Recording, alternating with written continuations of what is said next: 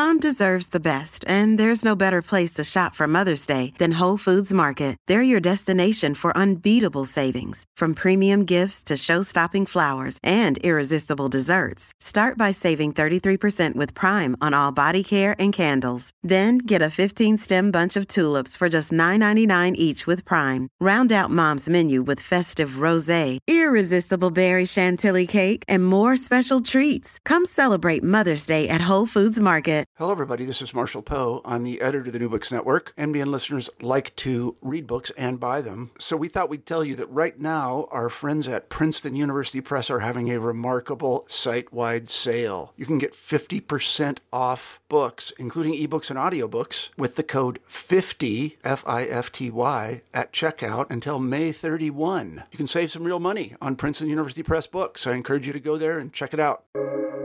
Welcome to the New Books Network. Hello, everybody, and welcome back to New Books in East Asian Studies, a podcast channel on the New Books Network. I am Dagena Dur, one of the hosts of the channel. Today, we're really honored to have Professor Sabine Fristug on the show to talk about her new book, Gender and Sexuality in Modern Japan, published by the Cambridge University Press in 2022. So just to introduce Professor Fristug a little bit, she is a professor and Koichi Takashima Chair in Japanese Cultural Studies in the Department of East Asian Languages and Cultural Studies at the University of California, Santa Barbara. In addition to her most recent book, which we will discuss in detail today in this episode, Professor Fristug has published many books, edit volumes, and articles on the topics of gender, militarism, and children in modern Japan. I actually had the pleasure of interviewing her for the New Books Network in 2019 on her book, Playing War, Children and the Paradoxes of Modern Militarism in Japan. It's a fantastic cultural history of the connections between childhood and militarism. Please go ahead and have a listen when you get a chance. Two other books by Professor Fristug that our listeners will find interesting and maybe relevant to today's discussions are Uneasy Warriors, Gender, Memory, and Popular Culture in the Japanese Army from 2007, which is an ethnography on the ambivalent status and condition of Japan's contemporary military, and Colonizing Sex, Sexuality, and Social Control in Modern Japan from 2003, which is a social historical study of the creation, formation, and application of a science of sex from the late 19th through the mid-20th century. Professor Fristug, thank you so much and welcome to the show. Thank you so much for having me. Great. I know we've already done this before when we recorded the previous episode, but can you tell us a little bit about yourself, specifically how you became interested in East Asian studies in general, but particularly in the issues of gender and sexuality in modern Japan? Certainly. I grew up in Austria, in a very small country in Europe, and traveling was always among my family's favorite pastimes. So when I left home to attend the University of Vienna, I wasn't quite sure what I wanted to study, but I did know that I wanted to study a culture that was far from home. And eventually I settled on Japan and did as minors philosophy and sociology. This was the mid-1980s. I got into the university in 1985. So this was the beginning of the HIV/AIDS crisis. Foucault had just died, had also been just translated into German. People like Michel Serres, the Five Senses, had written the Five Senses. So everyone was really talking about the philosophy and history of the body, sex and sexuality, less about gender. And I think this is an important distinction. But in philosophy, among friends, in the media, sexuality really was one of the core topics of conversation. And in Vienna, the mid-'80s was really also the beginning of an out gay and LGBT public culture. So I was in part interested in philosophy, but I never really found philosophy in Japan. that interesting, but I was interested in the study of the body, of sexuality, modernity. And so I wrote a dissertation and then a first book on the history of sexology, as you just mentioned. It's called Colonizing Sex. And so that got me into that particular field. After that, I wrote other books. And of course, the military was part of that first book because it was really the military and young men in particular whose sexuality the state was very much interested in modern society. So that resulted then in Uneasy Warriors and my increasing interest in masculinity and the study of masculinity. And I found that there were a number of blind spots in the literature that had to do with manhood and masculinity on the one hand, and with generation and children on the other. And so that led then to my co-edited volume with Anne Walthall that's titled Recreating Japanese Men, and more recently, as you mentioned, Playing War, Children and the Paradoxes of Modern Militarism in Japan. And then Lucy Reimer of Cambridge University called and invited me to write Gender and Sexuality in Modern Japan. Thank you. And I also forgot to mention in your introduction, congratulations on becoming editor for the Journal of Japanese Studies. Oh, thank you so much. Yes, this looks like it's going to be fun. Very exciting news. Great. So please correct me if I'm incorrect, if I made a mistake here, but unlike your other books, the ones that we sort of previously kind of discussed shortly, which were facing academic audience, this book, Gender and Sexuality in Modern Japan, seems to be more public friendly and facing a wider audience. Right, so tell us a little bit how you became interested in writing this book project and how the kind of project began. Yes, so you are absolutely correct. This is the first book I've ever written that is designed particularly for readers who are either not familiar with Japan or are familiar with Japan but not with issues of sex, gender, and sexuality. And so the kind of general reader you just referred to is sort of an informed reader, but not either in the gender and sexuality field or not in the Japan field. So I'm hoping that scholars of gender and sexuality elsewhere will pick up this book to educate themselves on the Japan history and current situation, and perhaps scholars of Japan who are invested and engaged in other disciplines and methodologies will be interested in taking a look at this book as a very short and introductory perspective on sex, gender, and sexuality in Japan. It was interesting. This was, when Lucy Reimer proposed this to me, I was interested because it was a different kind of book for me to write. And I always like to do something else with a new book project. And in this case, it was writing a different way than most of my other work, which is very scholarly and as you say, specific to disciplines and methodologies.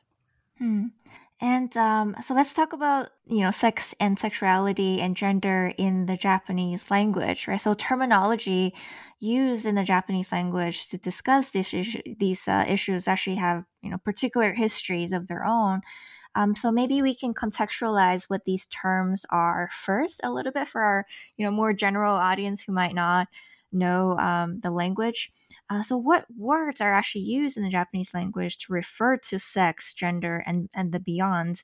What kind of nuances do they carry? That's really a very, very complicated question, but in the book, I address this very briefly. The book, of course, maintains overall that sex, gender, and sexuality are sociocultural constructs that have historically evolved. And that's perhaps has never been more dramatically the case than during the modern era. In Japan, in the past, the Japanese word for sex, sei, signified an amalgamation of biology, nature, and culture. So our more recent distinction that we make between sex and gender, particularly in English, makes no sense historically in the Japanese context. At the time, few were invested in separating one meaning from the other, even though a number of other Japanese characters had been used that could variably signify what we today refer to as sex, gender, or sexuality, or even character or nature. And so when we turn to one of these modern moments, I came across a little dictionary of Japan's sexual morals and customs from 1929, for instance, that included a great many terms that signified sexual relations of one sort or another. For instance, aiaigasa, which literally means shared umbrella, that referred to lovers, typically involving a prostitute, or okefuse, signifying the Edo era criminal punishment of a man seeking entertainment district pleasure without having the money to pay for it. So in that dictionary, 1929, there were lots and lots of words, word composites listed that involved the character for iro, or color. But of course, at that time, that signified erotic. And so we have lots of words for that clearly signal eroticism or sexuality, but none of them involved the character for sei, for sex, gender, or sexuality. So this is really the moment when sei, or sex, becomes the character for that, becomes slowly but eventually exclusively associated with sex and sexuality. It's fascinating looking at the vocabulary, looking at terminology and the histories of etymology, right? You see the creation of sex, of various kinds of sexuality and gender. And your book actually examines gender and sexuality in modern Japan through these three kind of perspectives, right? So you tell us that there are the individual experiences, institutional mechanisms, and socio-culturally inflected politics. And in the introduction chapter, you explain that all these chapters in the book balance these three perspectives and further share three analytical sensibilities, which are one, transnational historical study, two, interdisciplinary study of sex, gender, and sexuality, and thirdly, a flexible intersectionality. So please tell us a little bit more about these analytical choices that you're making in the book and how they might help the readers to think about gender and sexuality in modern Japan in a more kind of nuanced way. Well, let me begin with the interrelated individual experiences and institutional mechanisms in politics. That was a narrative decision, really. And that decision was based on the assumption that most readers, and I'm thinking, of course, of particularly undergraduate students who might encounter the book in their classes, most such readers enjoy imagining a particular person navigating institutions and politics. So, whereas in my earlier work, I was very invested in describing public discourse and political institutions and so on and so forth. In this book, I try to really mobilize often also so-called ordinary people in addition to some key players. Right? The history of gender and sexuality in Japan is a very, very productive, very energetic field. So key players are relatively well known. But what I was trying to do here is also to bring in ordinary people who haven't left really a trace in the historical record. But how does sort of the average, the random young man navigate sex, gender, and sexuality in the 1920s, for instance? And so that was a narrative decision. And so for the book, it matters how a particular young man with a disability, for instance, experienced the mandatory military physical exam, how another young man got a certificate of fitness despite bad eyesight simply because his father was an officer. And it matters how the examiners reacted to one particular individual who happen to have the sexual markers of males and females. So these are not individuals who we know by name, but we have records that describe their cases. And so I was trying to bring that into the book. The decision to combine flexible intersectionality with transnationality and interdisciplinarity was more difficult to maintain throughout the book. But it was important for me to at least signal in this direction because modern and contemporary Japan has always looked out into the world. And its modernity and present is, of course, interconnected in ways many other places are as well. And so I've always been driven by the desire to identify problems and have understood the methodologies different disciplines have to offer as tools to identify and address them rather than being constrained by what one specific discipline or one specific methodology prescribe as a possible question to ask. And so I'm siding very much with scholars like Peter Katzenstein, who is a political scientist who speaks of analytical eclecticism, or with the late philosopher Paul Feyerabend, who objected to any single prescriptive method, because in his views, science would benefit most from a dose of theoretical anarchism. He was a little bit more glamorous about how he described his theoretical choices. But these are the kinds of perspectives that inform my desire to really borrow and use different methodologies throughout this book. And it's really partly also because we don't experience the world in a disciplinary fashion, right? We see, we remember, we misremember, we experience our own lives and observe others and so on. So one of my agendas has always also been to include images in my books, not as illustrations, but as another way of understanding, another clue to a particular kind of phenomenon or event. So one of the perspectives on discipline I really like is how Wieseltier phrased real understanding as the opposite of homesickness, where you take on a mindset wherein questions can be raised, the disciplinary boundaries and practices make invisible. And so I do think of some of my work as really making visible blind spots in more than one disciplines. And so it is where challenging the disciplinary order of the world we live in should prompt us to shake up the bag of questions we allow ourselves to ask. And so, when I write about identity, I mean disciplinary identity. And of course, in that same vein, I've never really understood why people ask whether I'm a historian or an anthropologist or sociologist. What could that answer possibly reveal they don't see in my scholarship? And so in that, I only see a question such as, who are you like? And so such a disciplinary question is always exclusive rather than engaging in my mind. Yeah, thank you. That's really beautifully put, that we don't experience the world in a disciplinary way, right? It's a really obvious but really important point to make. So you briefly mentioned your intended audience in the previous answer, but I want to kind of, explore this part of the book a little bit further.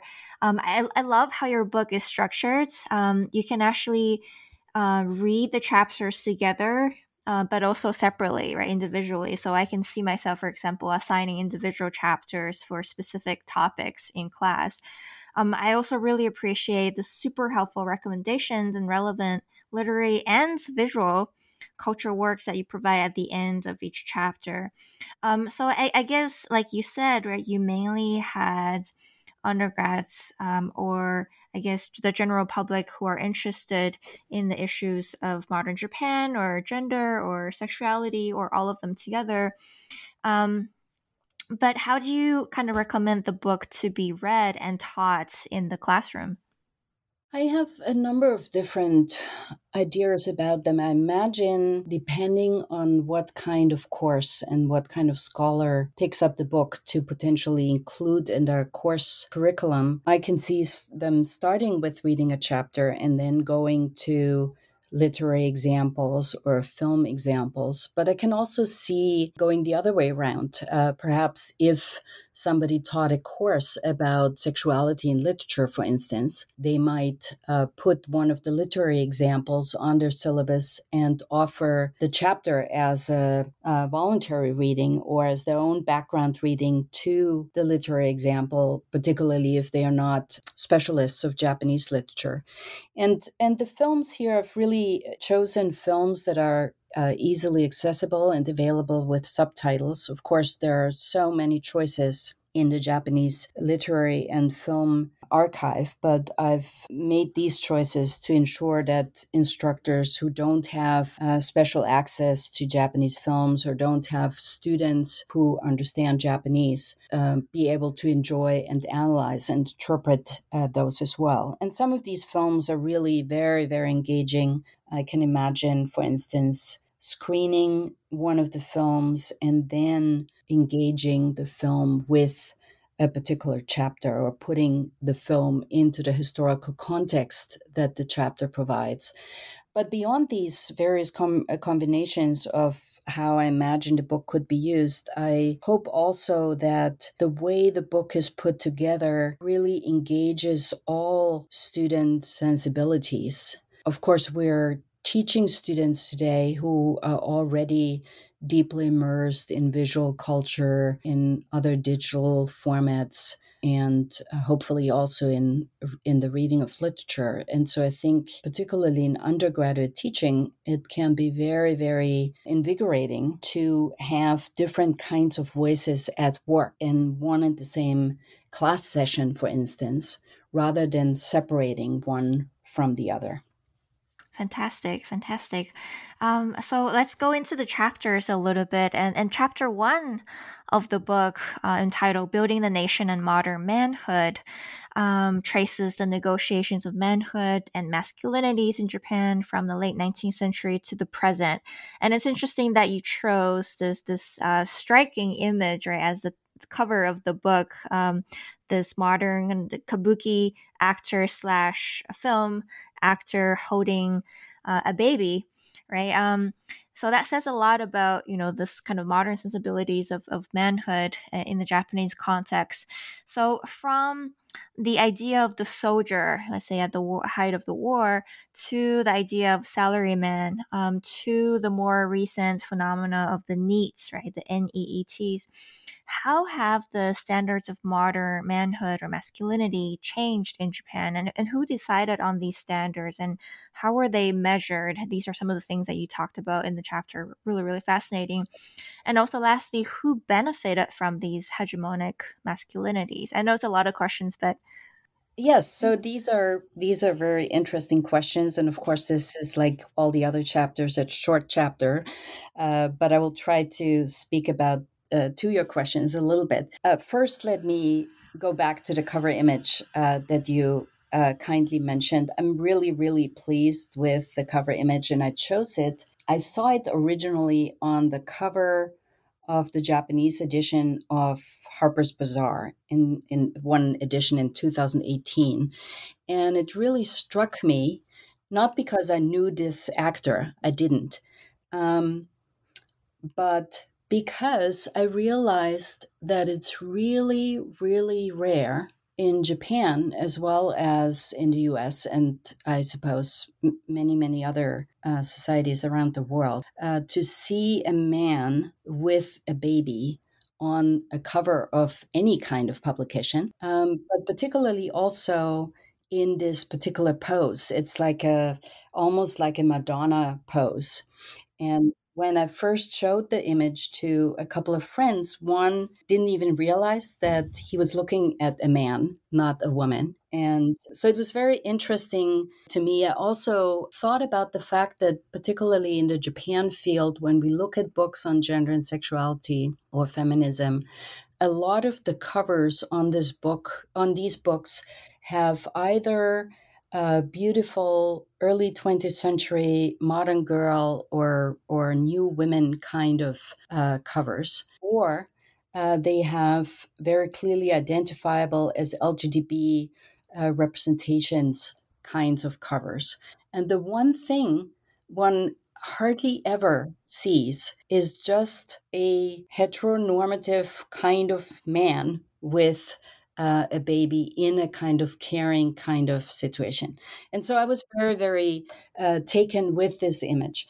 But to go to your questions about the chapter, yes, so I have this rough structure that I believe governs manhood and masculinity in modern contemporary Japan. And if we looked at it in a historical trajectory, it's pretty clear that in the late 19th century, the military did a lot of the measuring and the defining of ideal manhood. And very clearly, in fact, very literally, by prescribing that every young man undergo the military physical exam. So you have it right there. It's that these exams result in data that are becoming increasingly complex with an increasing number of conditions and characteristics of these young men's bodies until 1945, essentially, when, of course, the Japanese Empire is defeated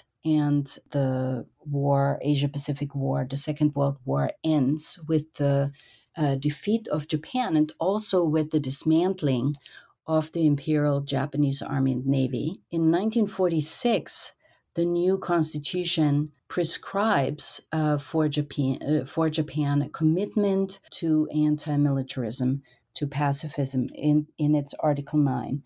And of course, that creates a moment of reflection and disruption or rupture in terms of ideal masculinity. And what we see in the second half of the 20th century is the rise of a very different kind of ideal, namely of the white-collar worker, the salaryman. This is not to say that salaryman didn't exist early in the 20th century. They did. In fact, the 1920s are probably the moment of the emergence of salaryman, but only in the post-Second World War era of the second half of the 20th century does the salaryman become the kind of iconic, almost hegemonic mode of masculinity. And what I mean by that is this. In the second half of the 20th century, increasingly, and this is definitely the case at least until the 1980s and 1990s, when the bubble economy burst and we have another moment of self-reflection and instability in terms of masculinity. But prior to that, what it means, for instance, if I may share a little story from my own experience when I was a student in Japan during that time, working as a waitress in a restaurant, when the chefs of that restaurant, who were, of course, dressed in their chef clothes in the kitchen, when they went home late at night, close to midnight, they changed into suits, into regular business suits. And so at one point, I asked one of them why they would, on the way home, change into a blue or otherwise dark business suit when they were not going to work into an office, when it was after work for them and they were just going home. And so one of them said very clearly that on the train in the public sphere of urban Japan, it would be the most sort of reputable and mainstream and in some way invisible way to be as a man, namely to appear to all the other people on the train and other means of transportation to be a salaryman, even though he wasn't. And so that kind of image, of course, is not unchallenged throughout the late 20th century. Of course, we have lots of other men who are not desiring to look or be salarymen. Academics typically are one such group of men during that time. But the salaryman is certainly an ideal and a model that is then hailed during that time in Japanese popular writings as the modern samurai. And so that language is adopted. And here too, it's very, very significant, I think, that it's not the modern soldier, it's the modern samurai. And so even at the moment of embrace of the salaryman as an ideal, public culture in Japan is very, very careful to reach back into the pre-modern martial world, because at that moment, of course, samurai culture has been turned into a popular cultural sphere. There's no ethics or other kinds of unpleasant possibilities associated with samurai. And so that comes again at the beginning of the 1990s. That ideal comes to an end really with the recession, with the burst of the bubble economy, and that is then exacerbated in 2008 with the financial crisis. And it's a little bit unclear, depending on who we listen to. Some scholars and some ordinary men and women, as we refer to them, themselves say, well, the diversification of masculinity of the late 90s and this century in particular is a result of the decline of the economy and the salaryman, or perhaps the diversification of masculinity was already at work, and then the economy was hit by a recession and so on. But in any case, these two movements were definitely intertwined.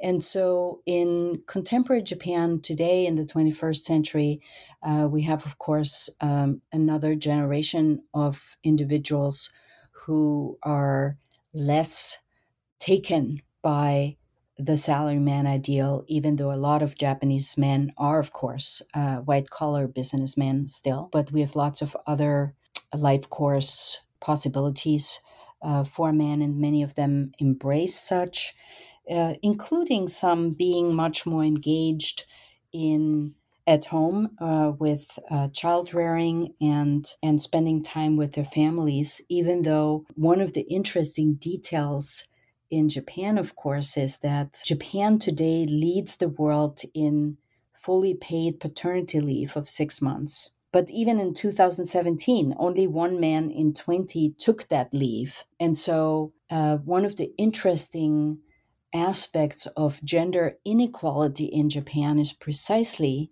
that despite some legal possibilities, men, by and large, contribute much less in the household and with child rearing than men in many other societies.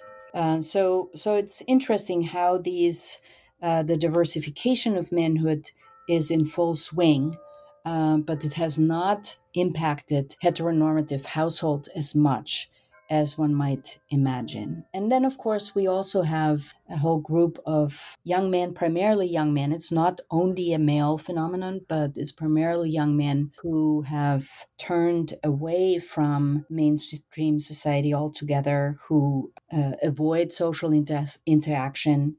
And those are referred to as hikikomori and are in many ways perceived to be young men who can't find their way into mainstream society, or it's their way of refusing to be incorporated into mainstream society they perceive as hostile and problematic. But we also have, of course, the needs that you already mentioned, not in training, education, and not pursuing a particular profession. And so the diversification of manhood and masculinity in the last 2 or 3 decades has, of course, brought about both a liberation from old models, but also new insecurities for men themselves and for society in general. Thank you. Thank you for that really detailed answer. And the following chapters turn to women who have always struggled for the rights and the spaces to define their own womanhood, right? So chapter 2, controlling reproduction and motherhood, you show that women in modern Japan have always kind of tried to define motherhood for themselves and take control of reproduction, and how their struggles are or often at odds with Japan's nation building and empire building efforts, very much like women elsewhere in the world and women in the United States more recently. How has the control over reproduction and motherhood changed since the 19th century in the Japanese context? And what does this mean for them? What is at stake here for Japanese women? I think one of the really central shifts in modern and contemporary history, and this doesn't go only for Japan, but I think Japan was probably early making that shift, is from concerns around 1900 that very much centered on how to have fewer children, what can be done, what kind of legal, medical, social possibilities were available to have fewer children, to 100 years later, roughly 100 years later, to a very different question, namely, how does a society like Japan encourage young women to have more children, which is the question of our time, right? So we went from, in Japanese history, from the desire to reduce the number of children per household, per family, and so on and so forth, to the puzzle of today, namely that lots and lots of women don't want to have any children. And if they do have children, then it's only one child. That, in my mind, is one big story of the modern and contemporary period, which is why I separated the issue of reproduction and motherhood from the question of womanhood at large.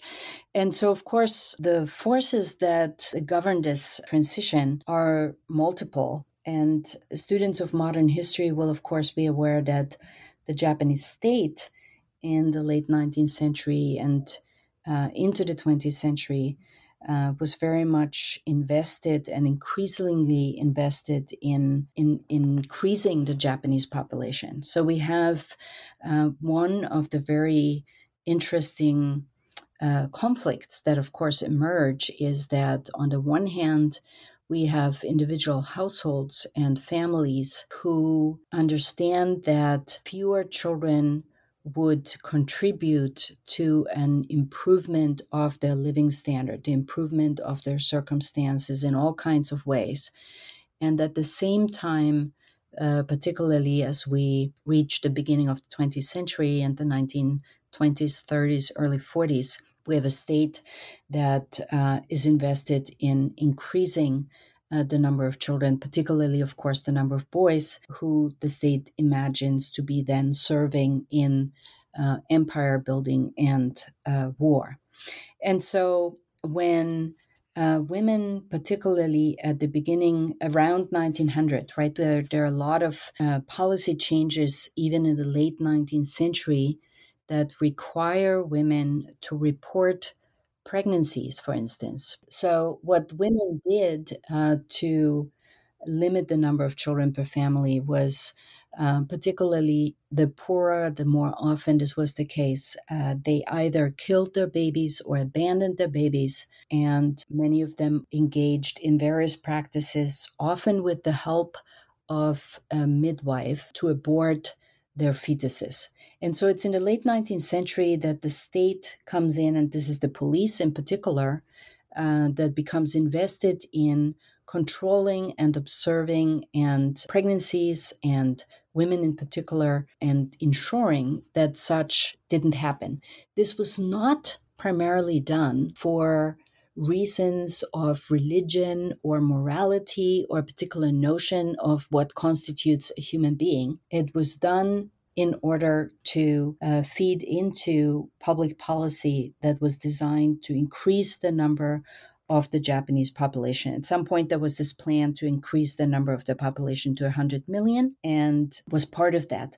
Now, of course, when we think about what kind of possibilities did women have or families have to control the control conception, these were very limited until the 20s and the 1930s, when it was in fact Japanese doctors who invented new methods of contraception. One very important one was invented by Ogino Kyusaku, who studied the menstrual cycle, and doing that gave him a sense of particularly fertile and thus also particularly infertile days in the menstrual cycle.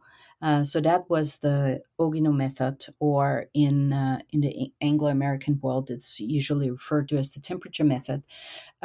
We also have Ota Tenre, very, very important doctor and medical researcher who invented the IUD. And so there are advancements in terms of contraception at the beginning of the 20th century. And of course, condoms had been around for many years, but condoms were still a contraceptive device that was relatively expensive. Originally, condoms were made of sheep intestines and were supposed to be washed and reused. And it was only later at the beginning of the 20th century when they were also produced, particularly by a company that is still around, namely Okamoto, that produced condoms. So when women and men campaigned for legal birth control, what they campaigned for far into the 20th century was primarily for the legalization of abortion. So the birth control movement was deeply invested into the legalization of abortion, in part because under other contraceptives were either not as available or were only available in urban areas of Japan. And that was, of course, very radical because it ran against public policy of increasing the number of births in Japan at the time until the end of the Second World War. It was, in fact, one of Japan's most prominent feminists, namely Hiratsuka Raicho, who proposed one of the first eugenic laws. And so in the context of the birth control movement, one of the concerns was, of course, healthy births and healthy babies. And because sexually transmitted diseases at the time, of course, had severe effects on people's offspring, the birth control movement was intertwined with a eugenics movement. This law that she proposed wasn't successful. It wasn't implemented. That came much later in a different form in 1941. But birth control and eugenics were closely intertwined. And in the Japanese case, not so much intertwined with the intention to prevent certain people of certain ethnicities or races from procreation, as was the case in the United States, for instance, but to prevent men who suffered from venereal diseases from being able to marry and have children. So birth control was a very, very critical issue at the time. And for several generations of Japanese women, the possibilities beyond abortion were very, very limited until much later. Then, of course, in the 1960s, the pill became available. And whereas in other parts of the world, particularly the United States and also in much of Europe, the pill was celebrated as a huge moment of liberation for women. Because it promised not just the possibility of having sex with whoever one wanted, whenever one wanted, and not become pregnant, but also because, of course, that in many societies, that also allowed women to take control of contraception entirely without even having a conversation in a heterosexual relationship with a partner. Interestingly, however, in Japan, and this remains the case to this very day, the pill was not such a big deal in terms of changing the landscape of what kind of contraceptives people used. And this was in part due to the fact that Japan had a very high quality condom industry at the time. And so condom use was very established. including in heterosexual relations, in marriages, and so on and so forth. But also for another reason that had to do with the pharmaceutical industry and the public trust in the pharmaceutical industry and the governing bodies, Japanese political governing bodies of the pharmaceutical industry. And so there was a comparative distrust in both of these sets of entities, which made Japanese women more hesitant than others around the world to actually switch to using the pill. And even, with lighter dose pills in more recent decades, that didn't change as much as one can observe in other parts of the world.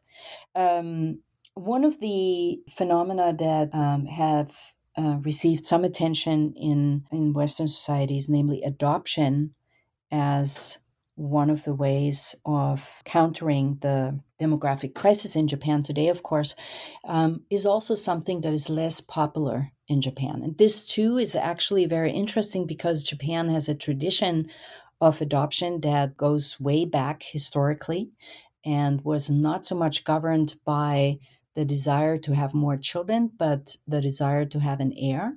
So historically, Japanese families did routinely adopt male individuals so that they would have an heir. But despite of that historical tradition, Japanese laws that govern adoption are relatively strict. One can't be older than 40 years old, for instance.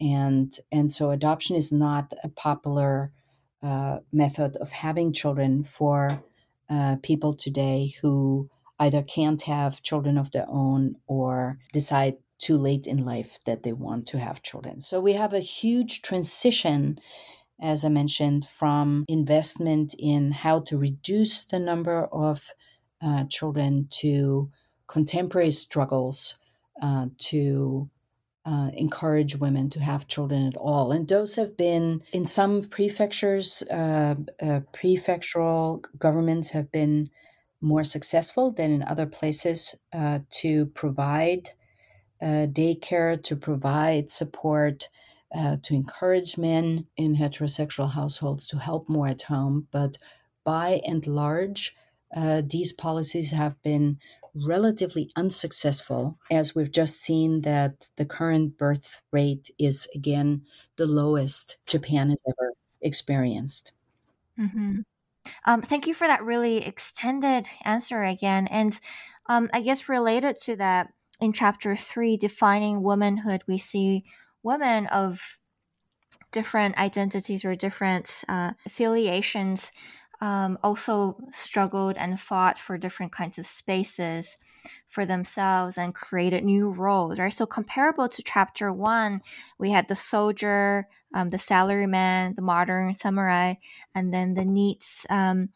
With women in modern Japan, so we have the modern girl, the moga, and then we have the good mother, wife, kind of role for them. And then more recently, I guess this ideal of the office lady, the OL. There's a lot of changes for Japanese womanhood, but it's interesting that despite these struggles and transformation, that women in modern Japan sort of made to define their womanhood, it seems that gender equality is still far from being achieved in contemporary Japan. In your book, at the end of the chapter, you remind us with some really important data. So Japan was ranked 165th out of 193 countries in the Women in Parliament report, and only 5.2% of board seats are held by women in Japan, compared to, let's say, 41% in Norway, 17.6% in the US. So that's a very, very big difference. So why do you think this is the case? Well, I think this is probably one of the most difficult questions to answer. And I want to begin by pointing out that when we look at the participation of women in boardrooms and political roles and other kinds of leadership roles around the world, the differences are really, really dramatic and among different countries, right? So it's not just that Japan ranks very far behind most of the post-industrial liberal democracies around the world, but even within these, there are huge differences when we look at specific numbers. And so I think one of the important ways to tease this apart is to really be critical about what is the public discourse, what do people in different places actually believe is the case, and what do the numbers show. And so when one speaks with Japanese women today, of course, and one looks in a much finer grained way at the advances equality has made, of course, there are huge advances. And of course, there are lots of women who actually are in leadership positions and who live very different lives and who live very independent lives, independent from certain social norms. But then there are also some real static elements at work. And one of them that women perceive to be very strong, even in contemporary Japan, is precisely what happens when they get married and have children. Okay? So whereas women in Japan pursue all kinds of careers, there's very, very strong social pressure to do the marrying and the childbearing and the raising of children in quotation marks properly in a very normative kind of way. But it's not just values and norms. It's also, for instance, when we look at the tax schemes or legal kinds of possibilities, when we look at how households and incomes are taxed, one of the very interesting things one learns from that is that depending on what kind of, presumably we're looking at a household with a heterosexual couple, possibly with or without children, but on the way of having children, depending on what kind of work a woman pursues, it can be financially disadvantageous to continue to work in contrast to staying at home, simply because of how the household is taxed. Okay, so there's very little incentive for a whole lot of people and the women in those kinds of households to work with relatively low salaries and then pay somebody to take care of the children, than in contrast to staying at home. So these are some of the things that are in place. And of course, one of the things that we can observe in many societies, as soon as you have female figures in public places that in part function as models, things change significantly. And so in Japan, that partly because such women are so small in numbers, the changes are also quite slow. And so one of the things I've said before when we talked about the first chapter, when you look at the fact that there is paternal leave in place, it's legally provided for men, but then men report that, for instance, they feel there's strong pressure from their companies not to take the leave. Or to give you another concrete example of one individual, a politician, I forget which ministry he led at the time he said this, but this is the son of former Prime Minister Koizumi. He and his wife had their first child, and he announced very, very cheerfully that, of course, he's going to take paternity leave. And then it turned out that he was talking about 2 weeks of paternity leave. So many levels and so many places in society are designed and constantly reinforced in ways that turn women into the potential stay-at-home mom when they become a mom, that it's really hard for individual women to overcome that. And then we, of course, see, and this is not specific to Japan, it's probably, or as the numbers show, it's more dramatic in Japan. But there are some professional contexts that are really very masculinist in all kinds of ways, including habitus, including work hours, including engagement with colleagues, including career paths. And of course, politics and higher level corporate environments are made in particular way that makes it very hard for women to crack that particular glass ceiling. That said, of course, there are women also who don't want to become those so similar to these men who work in incredible hours and have spent hardly any time outside of their workplaces. So we have a number of different forces at work that play into the continuation and the relative stability of this inequality.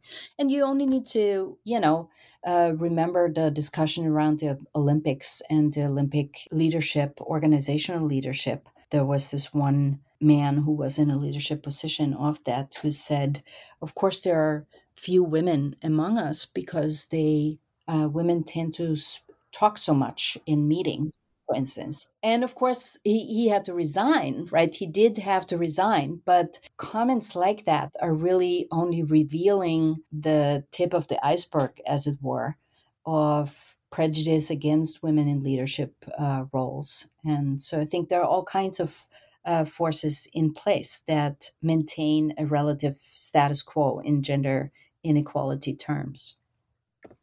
Thank you. Yeah, I love how in your book you have weaved in a lot of very, very recent events and recent occurrences to give us more concrete examples. So moving on to a more, I guess, controversial topic, sex at war and sexual violence during the war.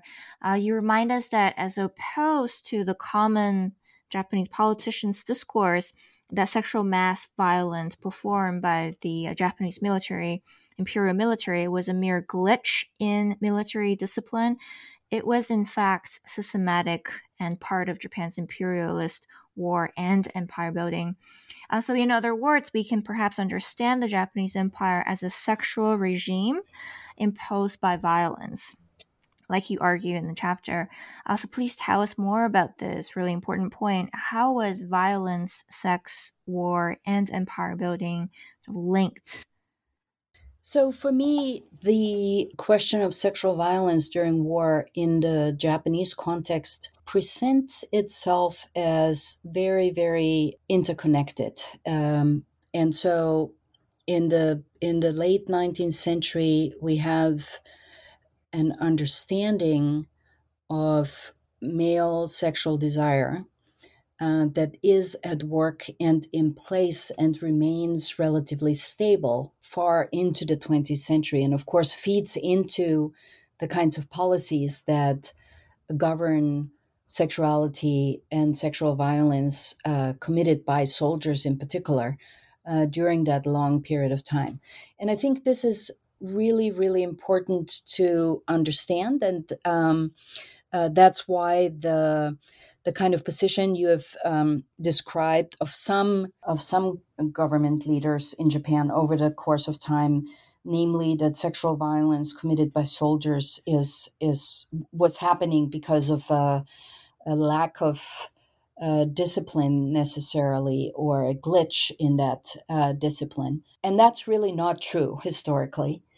We have leaders in Japan throughout the period and up to the end of the Second World War share an understanding of male sexual desire with other military leaders around the world. And so I'm not saying here that these are all the same. Obviously, they are not. But it is striking that you have Japanese military leaders make very, very similar statements as American military leaders, as Nazi military leaders, particularly in the 1930s and 1940s, that run roughly like this. Namely, that if soldiers are not provided with, and you can make different choices in terms of language here, not provided with the possibility of having sex in one way or another, they will do one of two things or both. One, they will randomly rape women wherever they encounter them. And two, they will be less effective as fighters.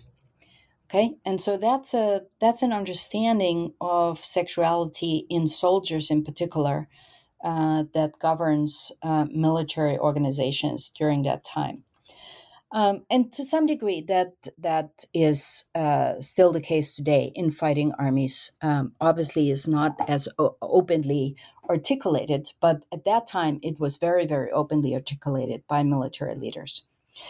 And so, to set this as a backdrop to the Asia-Pacific War in particular is important because we have a lot of scholarship and a lot of writing about a particular phenomenon in the Japanese Empire, namely the sexual slavery system. The sexual slavery system in the Japanese terminology at the time, it was referred to as the comfort women system. And I prefer sexual slavery here because comfort was, of course, only provided against these women's will to the soldiers. The sexual slavery system came about in the 20th century. And sexual slavery here means that members of the Japanese military, as well as civilian individuals associated with the Japanese military, including police in colonized areas, went out to kidnap girls and young women in Korea, in Manchuria, in Indonesia, in other parts of the Japanese Empire. So that's really what the sexual slavery system is. But that sexual slavery system didn't begin in these places and during this time. There was a much longer standing practice of sending Japanese women along with the Japanese military. And so one of the contentious issues in that history is, of course, to say, well, these Japanese women went by their own free will, and the women in the colonies that were kidnapped or under wrong promises forced into sexual slavery, that's an entirely different thing, which of course to some degree it is, but we should not forget that the Japanese women who were sent with the troops abroad typically came out of very, very poor families, very often were sold by their families to recruiters that told them all kinds of stories about where they would be going. And so free will is really the wrong concept to apply here. And so we have a not complete clarity about how many sexually abused women we're talking about. Some scholars speak of 80,000, some speak of 200,000 women of various ethnic and national backgrounds and social circumstances throughout the empire. But it's important to acknowledge that. Now, you mentioned in your question before that there's a particular position among Japanese politicians towards this. One of the interesting things that I want to mention here is, of course, that the Japanese population always knew about the sexual slavery system. Some of them always knew. And of course, the soldiers knew. And so it's a misconception to believe then for the post-war era that this was only discovered later. But it is then at the beginning of the 1990s, in 1993 to be precise, that a statement was formulated for the first time by then Chief Cabinet Secretary Kono Yohei, and that's why it's called the Kono Statement. This statement in 1993 acknowledges very, very explicitly that the Japanese imperial military had such sexual slavery stations, did forced force women and girls into these stations, and that was acknowledged. And so subsequent administrations, actually as recently as former Prime Minister Abe Shinzo, when he and other conservative and reactionary political figures question whether these women were actually forced or suggest that they were paid. This is really a step back behind what the Japanese government had already acknowledged more than 30 years ago, or actually quite precisely 30 years ago. And so we have lots and lots of Japanese government figures and government officials since the 1990s confirm the Japanese war guilt and this particular kind of war crime. But then we also have figures such as Abe that come back and say, well, do we really know that they were forced? So it's a back and forth, really. The current prime minister has not actually articulated any particular position on this clearly because the government has other problems at the moment. But it will be interesting to see when the next government official brings up this topic again and questions what we already have historically documented and acknowledged, obviously by historians and political figures.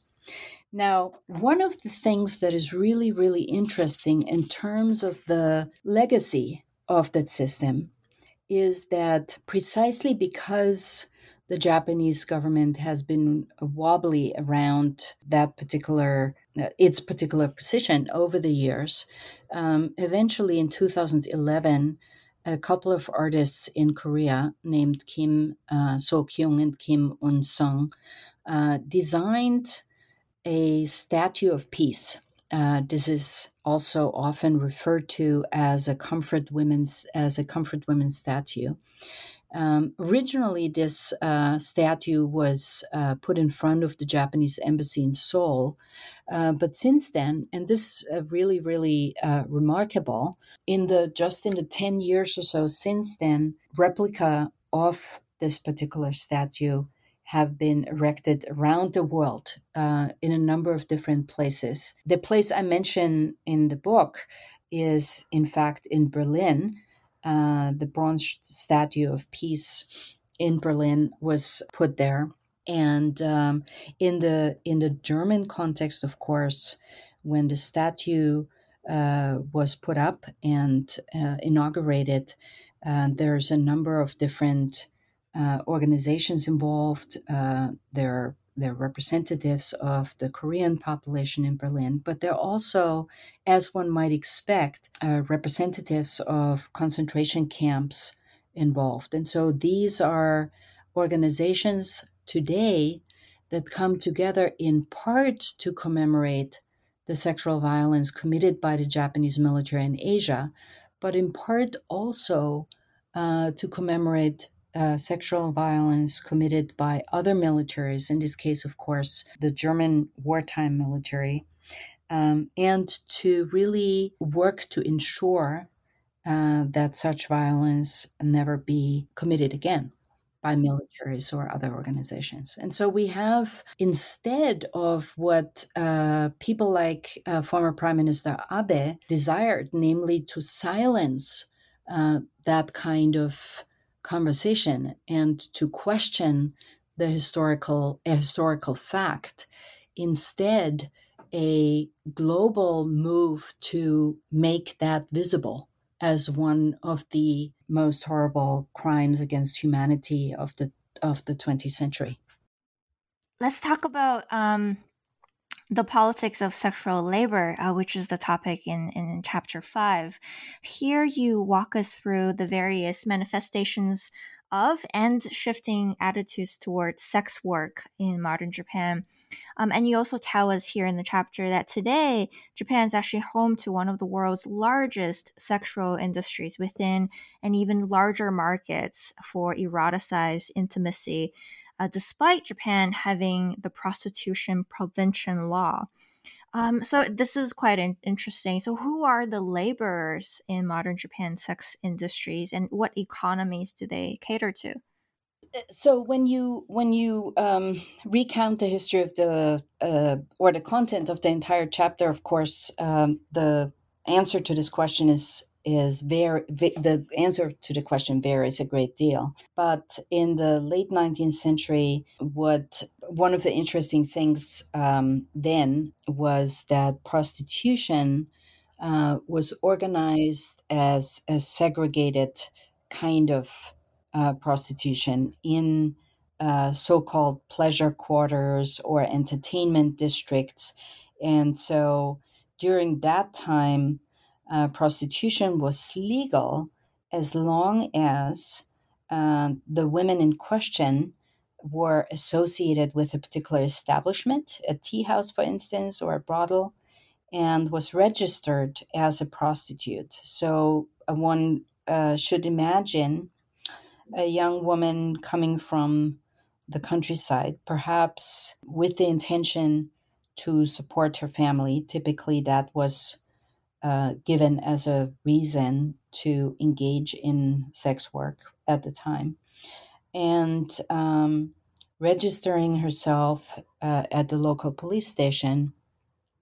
This, by the way, is the same police that at that time also recorded pregnancies and childbirths and so on. So we have a function of the police that is very deeply embedded in medical, in social control matters that, of course, are unimaginable in today's Japan and most other societies. But at that time, Japan had adopted the Prussian system of a medical police, where the police had many more functions and had authority over many more parts of individuals' lives than is the case later on. So a young woman would register herself as a prostitute, and she could do that if she had a good explanation for why she wanted to. And as I just mentioned, the most common one was, of course, that this young woman felt that selling sex was the only way to reasonably support her family, perhaps to save the family household or business, perhaps to allow a brother to go on to secondary school, or any of these things. And so, as one might imagine, women during that time who came to the cities to work in the entertainment district as sex workers were coming from typically poor families, often from rural Japan. Now, I've said women as if sex workers were always only women. That's, of course, not the case. We know of young men and boys engaging in sex work during that time as well. But the interesting thing is that the state, the lawmakers, were only interested in regulating the kind of prostitution that involved heterosexual sex, and thus regulating the women who engaged in such sex for money. It's only in And then, of course, not all women who sold sex were also registered prostitutes. So we must imagine, of course, a much more diverse scene here than the laws suggest. But in any case, these were the legal prostitutes. It's only at the beginning of the 20th century, around 1910, 1911, when a number of social reformers begin to campaign for the criminalization of prostitution, and they do so unsuccessfully. There's a lot of Christian impetus behind that. These are the same campaigners who are also for other kinds of regulations that would separate, that would sort of establish households in along a kind of Christian morality. And of course, they remain unsuccessful in part because it was fairly normal for men who could afford it to both be married and have a household and have children, but for entertainment purposes or in other kinds of contexts, to also visit the pleasure quarters and to also potentially or in reality buy sex. And so there was very little interest from the political class to actually make prostitution illegal. That only happened after the war in 1956. And you've already mentioned the act that was put into place in 1956. The Allied occupation ended in 1952. And so it was only a few years after that a number of congresswomen first pursued, and then managed to pass the prostitution prevention law. It's this particular law that remains in place today. There are a lot of other laws that also govern prostitution and sex work in one way or another. For instance, the laws that control what children and youth can do or cannot do, and all kinds of other laws as well. But the prostitution prevention law is at the core of this. The reason why, or not the reason why, but at least one reason why, despite of this particular law, there is a lot of prostitution and sex work in Japan available today, is in part because that law defines prostitution very narrowly, namely in terms of payment for the act of penile vaginal coitus. Okay, so when we talk about, when I write in this chapter about various establishments that provide sex for payment, the understanding is, and this is what the practitioners, so to speak, would then argue, is they do all kinds of things, all kinds of sexual things, apply all kinds of practices to provide sexual satisfaction, except for penile vaginal coitus. Now, whether that's going on or not is, of course, a different question, but that's how the law defines prostitution. And so it stipulates punishment for the following offenses: public solicitation of prostitution, procurement of prostitution, forced or an attempt to force prostitution, offering or receiving compensation for another's prostitution, and the provision or management of a place of prostitution, which all, as I'm sure you will agree, sound like the right kind of things that would be in place if a lawmaker didn't want prostitution to be legal. But again, the definition of the actual sexual act that is covered by that is very, very narrow. And so even when the law was put into place, there was some resistance, of course, both by all kinds of people across the political class and in society, but also to some degree by prostitutes themselves. And that had very much to do with alternative possibilities of employment. So one of the, by and large, at least, continuities across the period I'm looking at in this book with respect to the question who actually performs sex work has to do with the relatively higher income that comes with sex work, at least to a lot of them, than with alternative ways of labor, particularly of women who are undereducated and don't have the kind of training that would allow them to pursue other careers. I think that is sort of the basic through line through the entire time I'm describing here. And so in today's Japan, we have a lot of other legal restrictions. For instance, the law regulating entertainment businesses and the Child Welfare Act and all kinds of other laws. But that has done very little to eliminate prostitution and to eliminate establishments that provide sex for sale in contemporary Japan to this very day. But the market is very much diversified. And so scholars like Gabriele Koch, for instance, who wrote a fantastic book about sex work in Japan, shows very clearly, and I give a very compressed overview and description of that in my book, that we have a lot of different ways and different places where women sell sex of various kinds.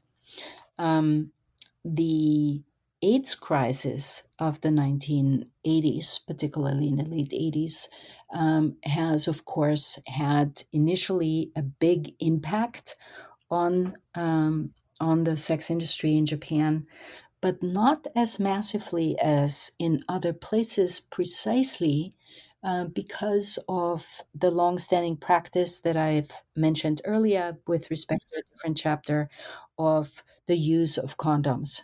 And so that's very, very prominent in Japan. And one of the things that actually is very interesting in the contemporary context, and Koch has written about them, Barañas at the University of Southern California has written about that, is the discussion in contemporary Japan about the criminalization of sex work, particularly when we speak about international sex workers, immigrant sex workers who come from very poor families and households in their origin countries. There is, of course, a continuing tension between a sort of activist impulse to save the sex workers, to suppress prostitution or criminalize prostitution,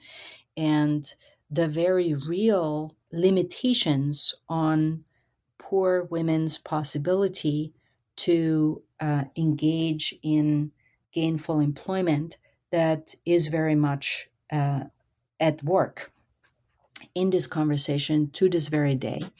And so with respect to the Japanese conversation, when Koch, for instance, interviewed sex workers, often they speak not so much in terms of them selling sex or engaging in prostitution, but to provide active, affective, and intimate, restorative kind of services. And so sex workers in Japan, to some degree, also believe in being very much part of a capitalist society that is designed, their part then is designed to restore a kind of healthy and male productivity.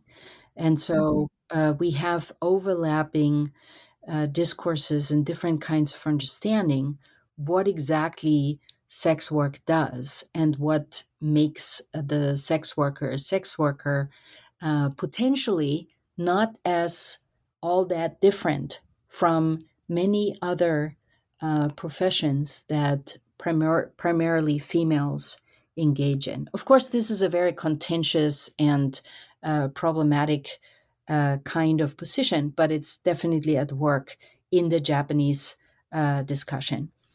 It's interesting that you mentioned in this chapter that, and also in previous chapters, that the state in modern Japan seems to be very interested in regulating or defining or sort of intervening heteronormative sex.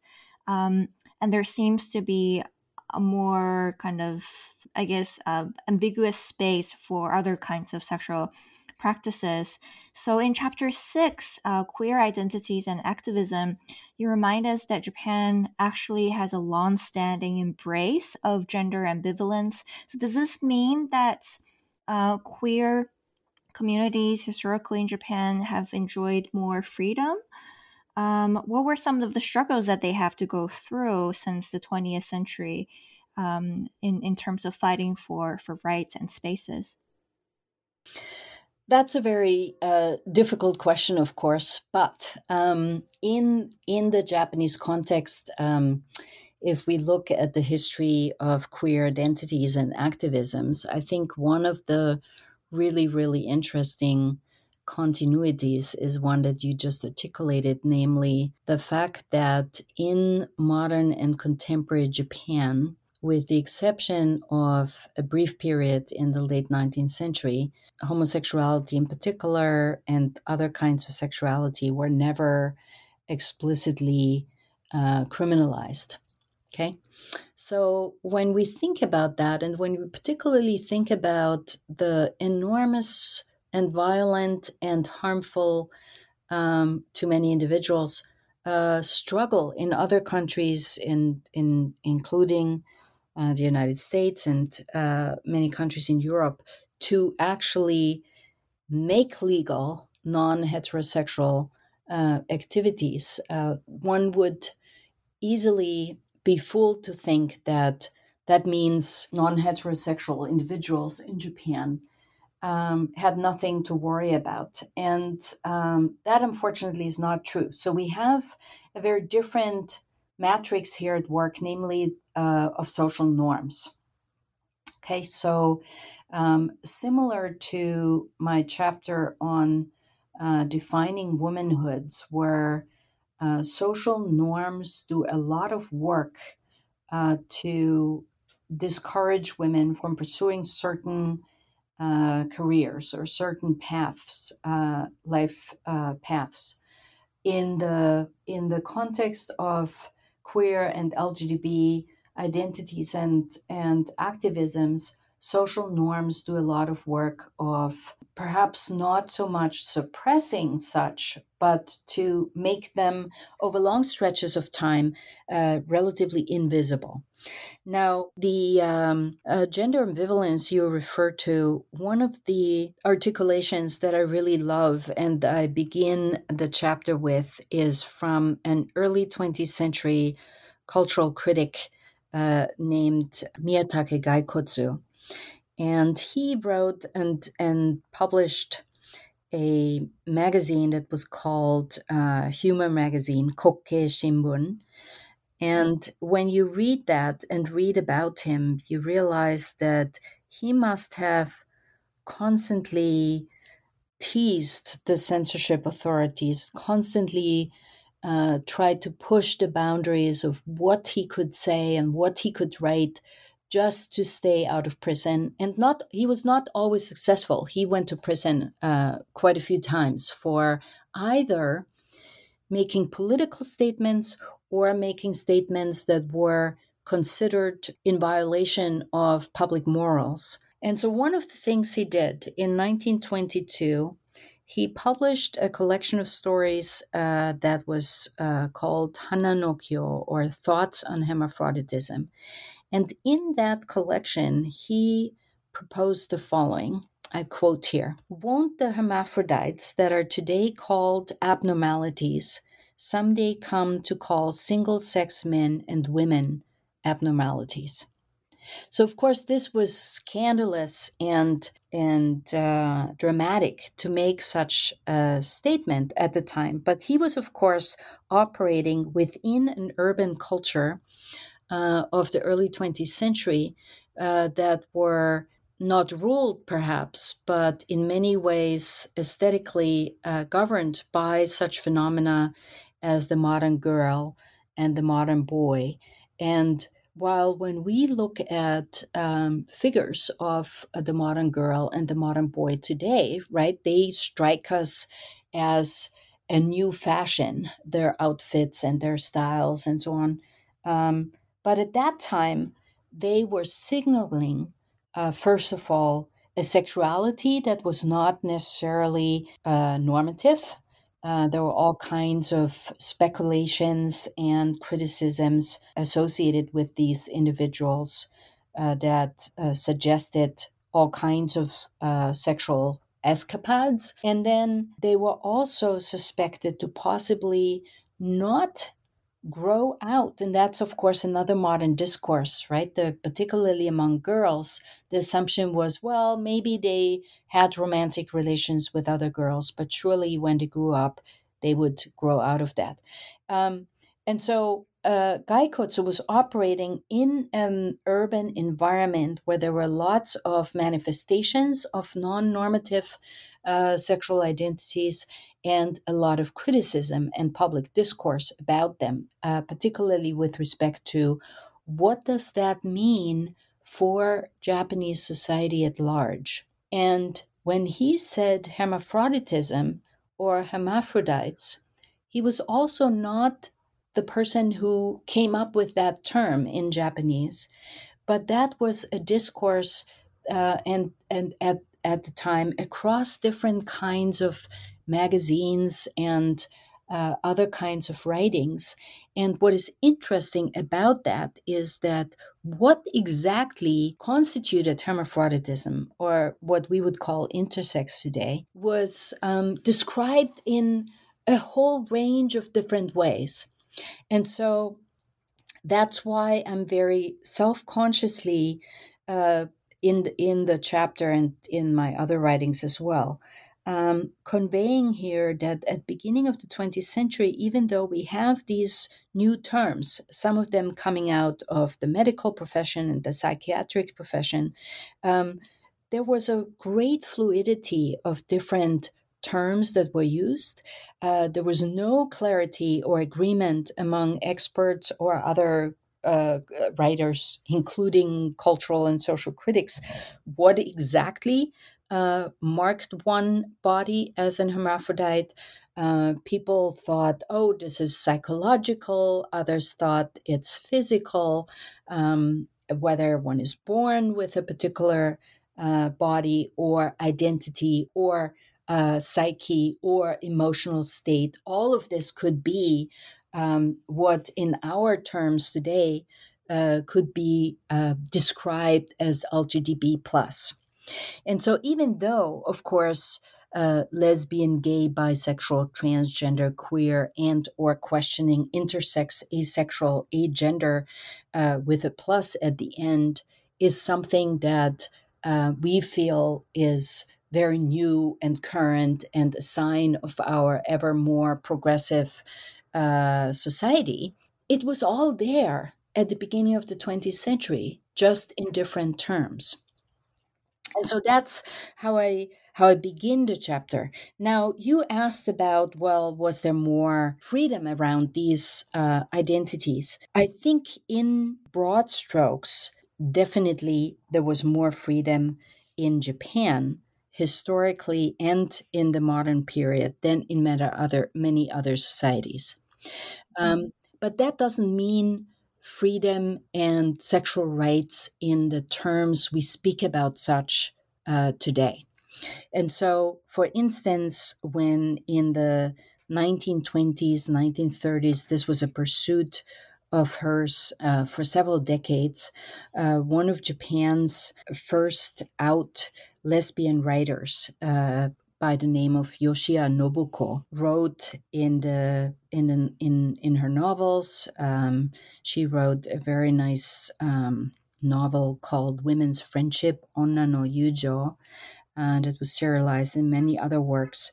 Basically said, I'm in love with another woman, and I will make it my life's work to legalize same-sex marriage. Just imagine that, 1930s. Okay, she said that, she pursued that. She wasn't successful, but she was very outspoken about the necessity not just to live as a same-sex couple, but also to gain the right to be legally married. So that's perhaps the beginning. That was relatively inconsequential in legal terms because, of course, that wasn't put into place then. But I think is definitely a sign that these conversations were around, and some individuals, including Yoshia, were courageous enough to articulate that. Now, the 1920s and 30s, of course, are also in other places around the world, particularly in Europe, the high time of sexology, of the campaigns to legalize homosexuality in particular, and so on and so forth. Now, in the Japanese context, of course, one of the things that is really, really important to keep in mind is that Japan has a long pre-modern tradition of male same-sex, and Gregory Pflugfelder has written about that in a wonderful book. But this doesn't translate very well into the modern era. And it also doesn't translate very well into the world of females. Okay. So when some decades later, a very flamboyant kind of individual by the name of Togo Ken promotes, same-sex marriage. Not same-sex marriage, but same-sex cultural expression and lives, and particularly the notion of there being more than two sexes and more than two genders. This seems, in the Japanese context, both radical as well as a continuation of earlier traditions. So in the Japanese context, it's really interesting that throughout the 20th century and to this very day, and this is fascinating, I think, both individuals on the, both progressive individuals that pursue sexual rights, equality in sexual rights to this very day, and individuals on the reactionary right, such as former Prime Minister Abe, for instance, refer to Japan's history as a history of, as a tradition of, and in Abe's terms, great tolerance towards same-sex sexuality. But what does that mean for actual individuals who identify as LGBT? It's tricky because on the one hand, many in contemporary Japan, right? On the one hand, there are many municipalities and regional governments in Japan that have legalized same-sex marriage, and sex reassignment surgery is legal as well today. But on the other hand, it's not nationwide, and that's in part because people like former Prime Minister Abe, when he was still Prime Minister, said, well, in Japan, we've always had a great tolerance towards non-heteronormative sexuality, so we don't need a special law that gives anybody the same sexual rights, because we already think that this is perfectly fine. And so we have an interesting use of Japanese history with respect to LGBT identities and activisms here. I should also say that the older generation of LGBT activists in contemporary Japan do recall that the feminist movement of the 1970s, for instance, was not particularly sympathetic to lesbians, gays, and other non-heteronormative individuals in Japan. But in contemporary Japan, we have a number of out politicians in public places, very visible, and I think the general move goes into the right direction.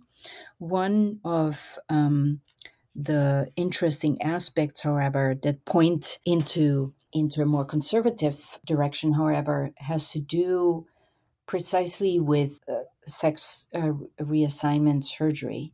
And that is that one can, in Japan, change and undergo all procedures and surgeries and so on and so forth, and then become a man or a woman, but the law prescribes that one has to do so in a complete kind of fashion.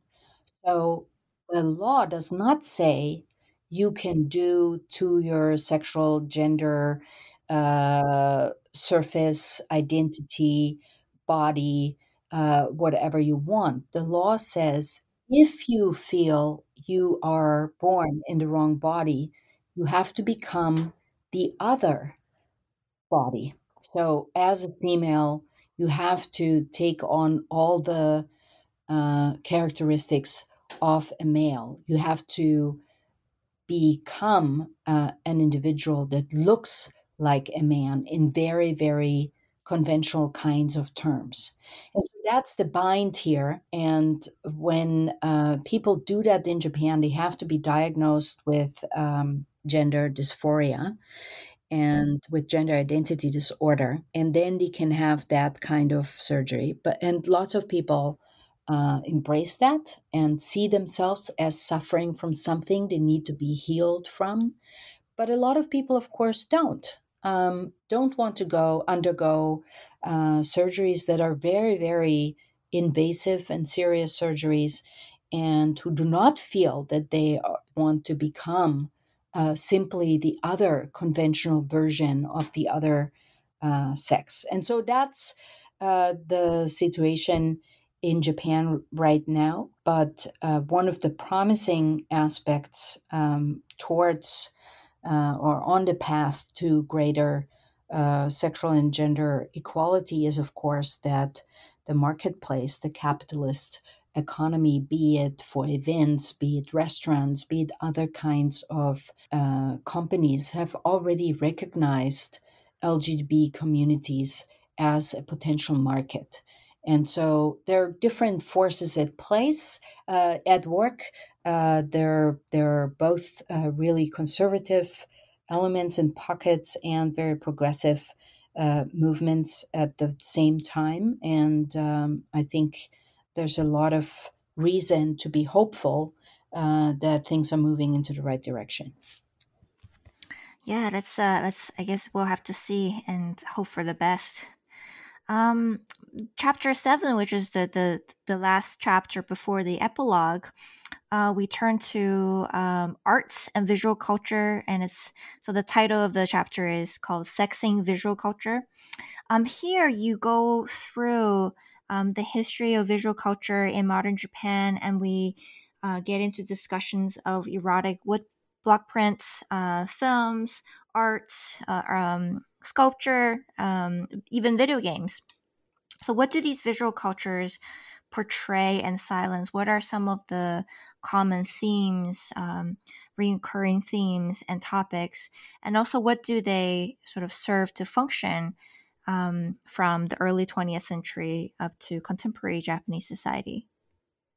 Yeah, that too was really a fun chapter to write, in part, in part because of the long period of time it covers, and also, of course, because of the very different media that are covered here. And of course, that's also one of the dangers in writing such a chapter, that one, leaves behind the concerns of experts of art and visual culture that are, of course, very distinct when talking about woodblock prints of the 19th century or video games of the 21st century, and some of the art, activist art in particular, in between.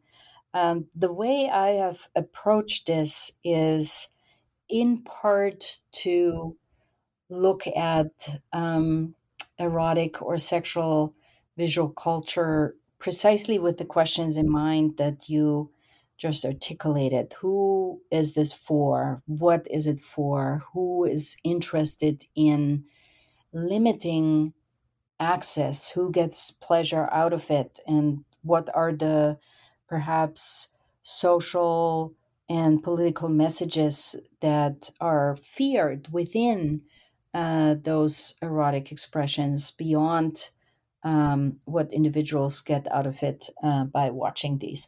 And so I begin with a woodblock print on which there is a poem that is a rendering from a kabuki interlude that was not sexual in nature, and some anonymous poet, I suppose, has re-articulated that poem to give it sexual content. My understanding, and this is in part, of course, informed by the experts on these woodblock prints and the poetry and the games that are involved with them, including scholars like Sepp Linhart, who has studied the Ken game, the rocks, paper, scissors game that lends itself to these poems. One of the things that is really crucial, I think, for understanding these is that erotic woodblock prints historically could carry not just erotic or sexual messages, they could also carry political messages. And they were also often the object of laughter. So if you read the poem, for instance, you would associate it with its original. You might find the particular sexual activities laughable because they were absurd or because they seemed so unnatural in unnatural places or in inconvenient places, for instance, and so on and so forth. So when we think about erotic visual culture of the late 19th century and early 20th century, there are lots of things associated with them that one would probably not think about if one thought only of current day erotic visual culture or pornography. One of them, as I said, was politics. And so some of these woodblock prints would dress individuals involved in a particular sexual act to be recognizable as people of different classes, for instance. That was a political statement that was problematic. Or one would have a particular configuration of individuals that seemed laughable to people at the time. And so there's a lot to say about these woodblock prints that is interesting here. And of course, even contemporary visual artists to some degree reference woodblock print either techniques or motifs to sort of signal to Japanese visual tradition in their work when they create erotic or pornographic visual culture today. What to me is then particularly interesting is, of course, a film that caused enormous outcry, censorship, has been discussed as being injurious to public morals, and prompted a scholar by the name of Kirsten Cather to write about it as a particular case of censorship. And that is, of course, in the realm of the census, a film by Oshima Nagahisa. To me, the film is very meaningful in part because I've taught about the history of sexuality in Japan for more than 20 years. And in my early classes, I still screened that film and had discussions about that film. And I don't do that anymore. And it seems like in our current moment, it has become much more difficult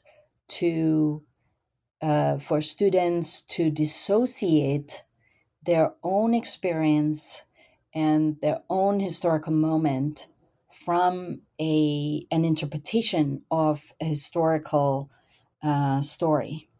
And so, as you know, of course, there's a lot of conversation about trigger warnings and about showing or discussing certain materials in the classroom. And of course, in the realm of the census is a typical example of that. There's a lot of humor in it. There's a lot of sex in it. There's also sexual violence in it. But when I originally adopted the film for teaching, what interested me is precisely the sort of slightly claustrophobic development of a particular sexual relationship that was clearly exclusively sexual and exclusively erotic, and that was very much counter to the morals of their time, both the historical setting as well as the time in which the film was made and first screened. But that also put, and this is, of course, I think very, very interesting in the context of Japanese history, that put a woman in the position of somebody who is entirely dominated by her sexual desires. And of course, as many listeners will know, at the end of the story that is based on an actual event and actual people, the woman, in her excitement, in her ecstasy, the female protagonist cuts off the testicles and the penis of her lover and runs away with them, and then becomes this very prominent case that is studied in all kinds of ways by medical doctors, by psychiatrists, by criminologists, because the experts of her time cannot understand how a woman could possibly be so carried away by her sexual desires. After all, this is a time when experts and lots of other people imagine women's sexuality be entirely governed by the desire to have children. And the emphasis is very much on the understanding that males have sexual desires and they pursue them, and women sort of tacitly accept their pursuit because of the desire to have children. And so here you have a figure who has nothing to do with that understanding of female sexuality. And so she is here a protagonist in a small section of this chapter, but particularly the case against the film and the script in particular. And so the film, the case of censorship of the script of the film, and in particular kind of documentation of it, lends itself very, very nicely to understanding what censorship authorities really have in mind when they censor in the 70s. And very interestingly, it is the assumption of what kind of pictures appear in a reader's mind when reading the script to the film. It's not about what the film actually shows. So I thought that was very interesting, and it was also in the chapter. It forms a very nice counterpoint, I thought, to more contemporary concerns about censoring art, visual culture that is sexual in content, particularly with respect to the art of Aida Makoto, whose exhibition in the Mori Museum caused a huge response, negative response. But that response, very, very different from the censorship authorities around in the realm of the census, is associated not so much with what people might imagine when they look at a particular piece of visual culture or art, but how to protect children from what they see, these activists see in that art, okay? And so these activists make no distinction between a massive exploitation of female sexuality and female bodies in mainstream Japanese culture and the exhibition of particular art pieces, paintings and such in a museum. And of course, one, depending on how one looks at it, of course, both are positions that are reasonable in many different ways. But this is the question for artists such as Aida Makoto in the contemporary moment. It's not about what exactly does a viewer imagine in response. It's about what is to be seen and how does that damage, particularly a young person's mind as a result. And so, along the question of censorship, I think this is very interesting to me. But the chapter also gave me the opportunity to include a couple of feminist artists' work that I've known for a long time. One is Shimada Yoshiko and Boubou de la Madeleine, who critique in their work some of the exploitation of females for sexual services that I've already mentioned. I met Boubou in the 1990s in Tokyo when she was an activist for sex workers and a sex worker herself.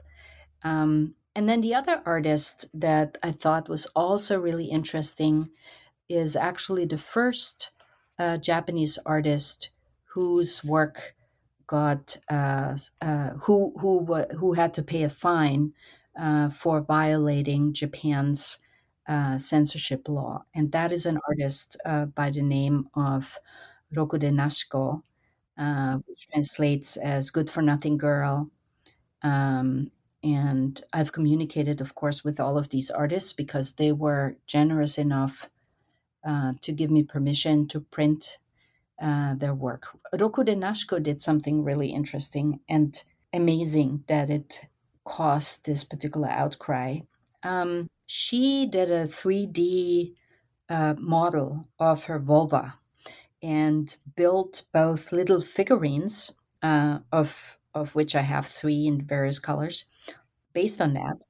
But she also produced a kayak, a regular size kayak based on the model of her vulva, and paddled down Tama River in Tokyo. And so, and she got a lot of publicity and so on. And whereas Aida Makoto is very ambiguous about what exactly he does in his art. There are lots of girls in his art, and some of them in various stages of being killed. Rokude Nashiko is very clear and certain about what her intention is with these particular objects among her much larger oeuvre. And that is, very simply put, that she produced these pieces and publicized them in order to take back female genitals, the vulva in particular, precisely from the kind of sexualized mainstream culture of which there is a lot in Japan. And so her art is very much explicitly directed against mainstream pornography, against the mainstream sexualization of female bodies.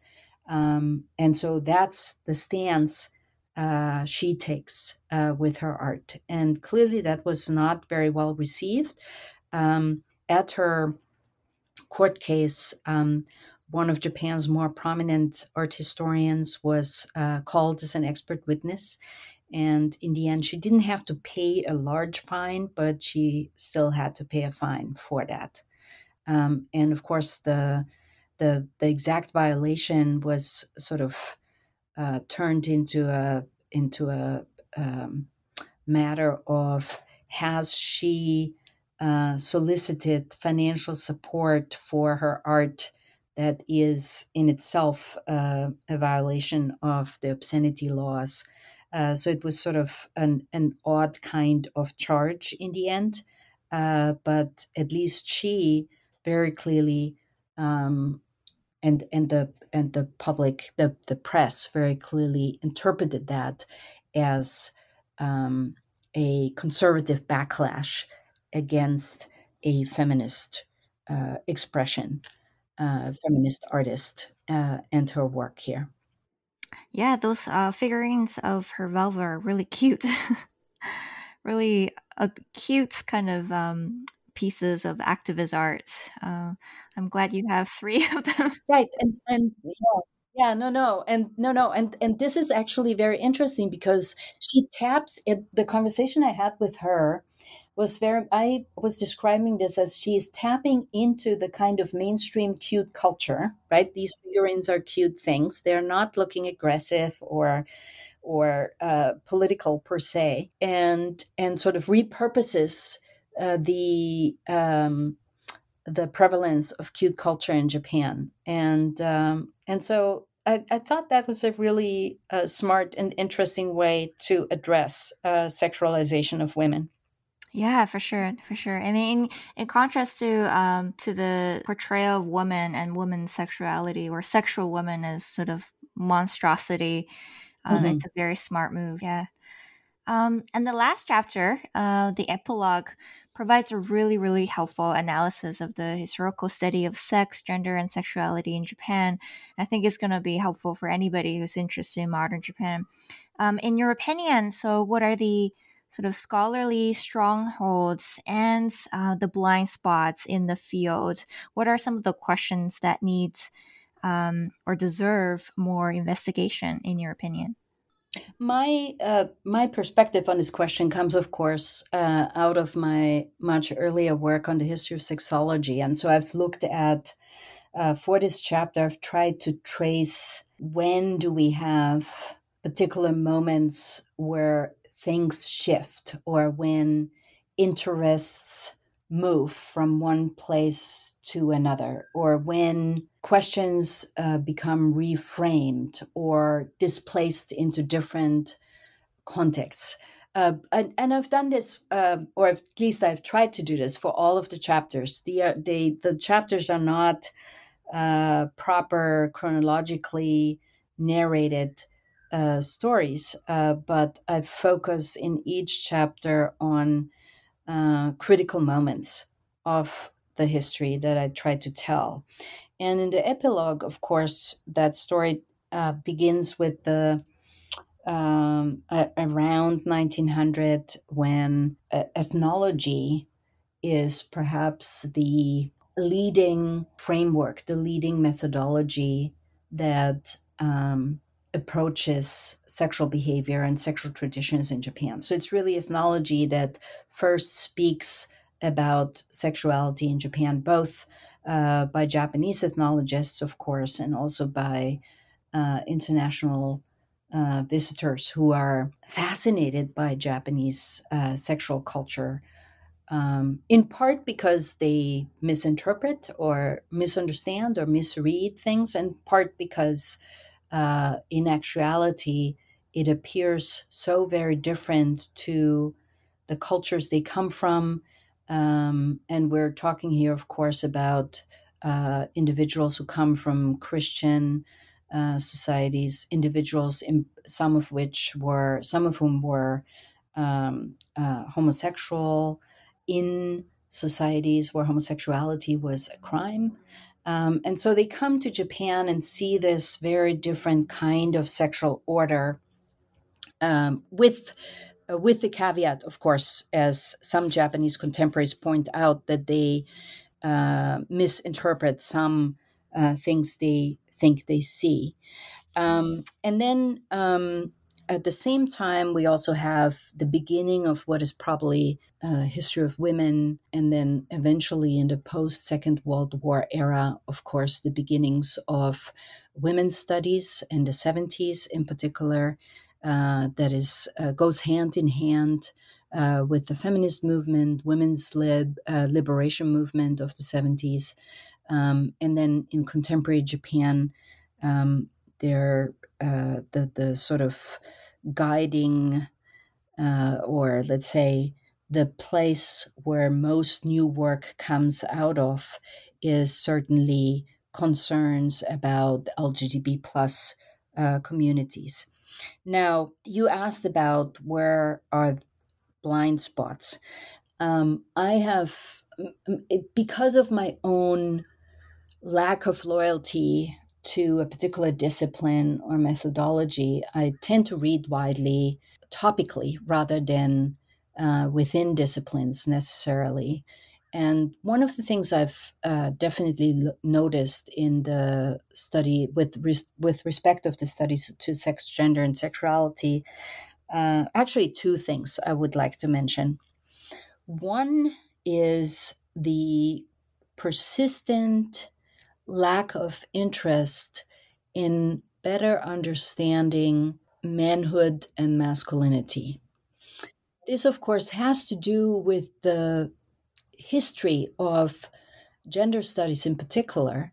But that's why, to me, the very early interest in sexuality that was so focused on ethnology, on religious monuments, on stone phalli and things like that is so interesting, because as I somewhat tongue-in-cheek call this one section at the beginning, the penis, that was really the case. But then with the critical study of sex and sexuality and gender, in more recent generations of scholars, we sort of get used to the understanding in the late 20th century that gender is really women, and women is really, women's studies and feminism. And so, of course, we have moved on from that understanding, and there's an increasing, particularly young generation of scholars who does a lot of very, very interesting scholarship in the LGBT studies, queer studies area. But what we have not accomplished still, and what has not received the kind of attention that I think we need to have in order to really facilitate a change of the sexual order, is the study of masculinity. Men and masculinity are still, to a large degree, within the Japan field, but more generally as well, understudied. And I mean by that not just the study of manhood and masculinity in the history field, but also in other disciplines with which we approach modern and contemporary Japan.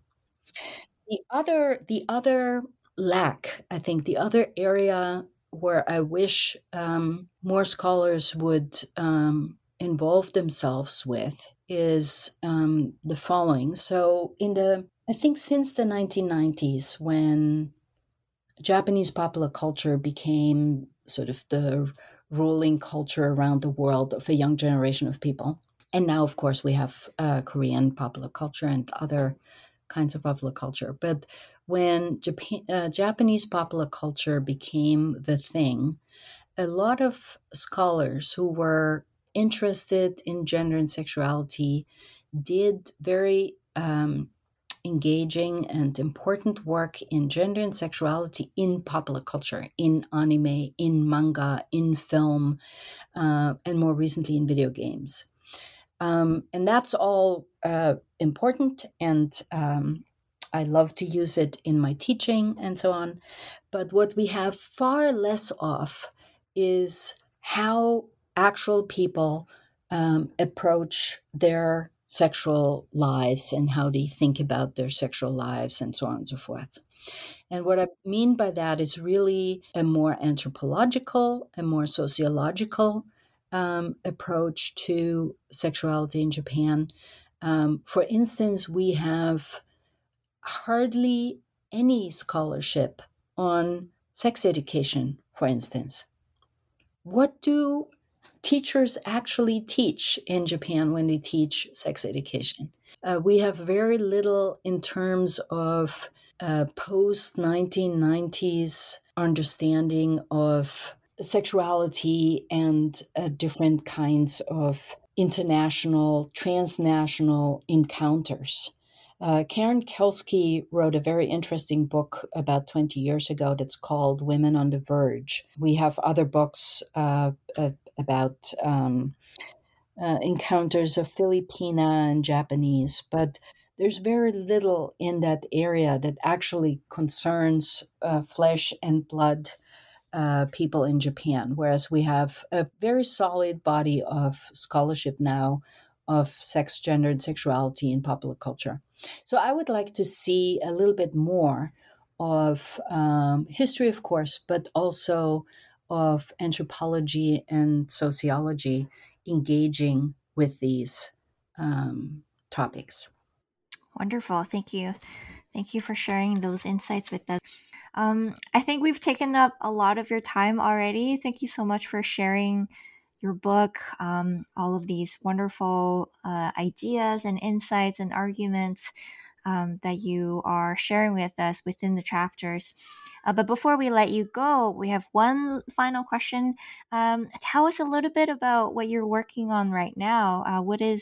And also what is one kind of recent book, academic or not, that you would recommend to our listeners? Very nice. What I'm working on right now is one of my favorite moments in a project, namely complete, messy, all over the place.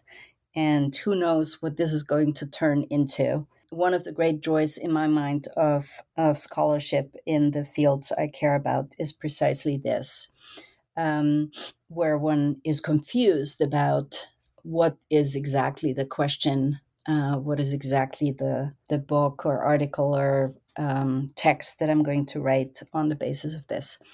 To give you a more a clearer answer, though, I believe I am returning to what originally triggered my dissertation and my first book. And that was really not so much an interest in sexuality only, but an interest in the history of the body. I then shrunk that idea to the history of sexology because I realized that there has to be an end to the project before I die, and so it's sort of a smaller version of what I initially had in mind.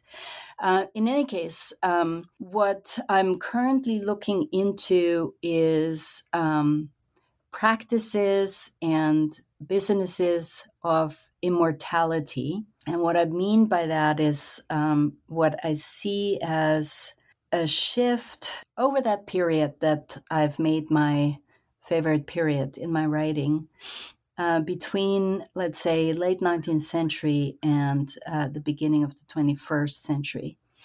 The beginning in the late 19th century, I think technologies of modernity and science intertwined body, nation, and empire. And so, of course, what I write a little bit about the military physical exam is one expression of that.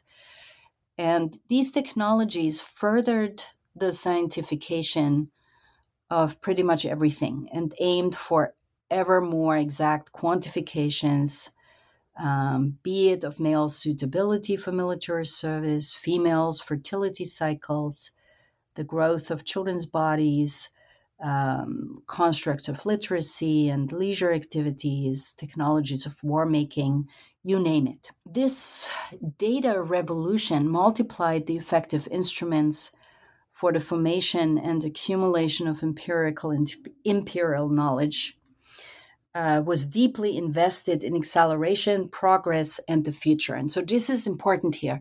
Late 19th century is really the beginning when the state, there's a reason why statistics is called statistics, because it is the state that produces these enormous bodies of quantifications. But in contrast, at the beginning of the 21st century, we encounter a very different Japan, a demographically stagnating population that has, and this is sort of the idea, that has turned to the businesses of immortality. There are businesses that produce life-size figures of you in your most celebrated moments. Let's say women would have a company produce a doll that is their size in their wedding dress, or grandparents would produce a child would have a doll version of a child in their school uniform because they want to remember the moment of when they entered school. Or mothers would have a doll produced of a baby. So because of they want to remember the moment of the baby being a baby as opposed to becoming a grown-up. And so I refer to this as the businesses of immortality, which I see as a concept deeply imbricated with the reactionary conservatism of sentimentality and nostalgia, that is intent to preserve the past rather than forging a future. And so what I'm interested in is when my previous work was very much looking forward and looking at all these activities and practices that were envisioning a future if we only better understood the present, better quantified the present, for instance. And here I see a moment in Japan that is, in fact, not doing that, but constitutes manifestations of the desire to manipulate time by both remembering, so it's backward, and extending life. So when you have a doll of yourself, it's a kind of way to extend your life because the doll, at least, will live forever unless somebody destroys it. So as you can see from this rambling, it's still a very amorphous beast, but I hope eventually it will turn into something that I can put into writing. Wow. Well, this is so fascinating and really exciting. Thank you so much for, sharing your wonderful work, amazing work on all things gender and also, of course, modern Japan. And thank you for taking your time out of your busy schedule to talk to us. And I hope to see you on the channel again very soon for your next book. Oh, thank you so much. It was wonderful to speak to you.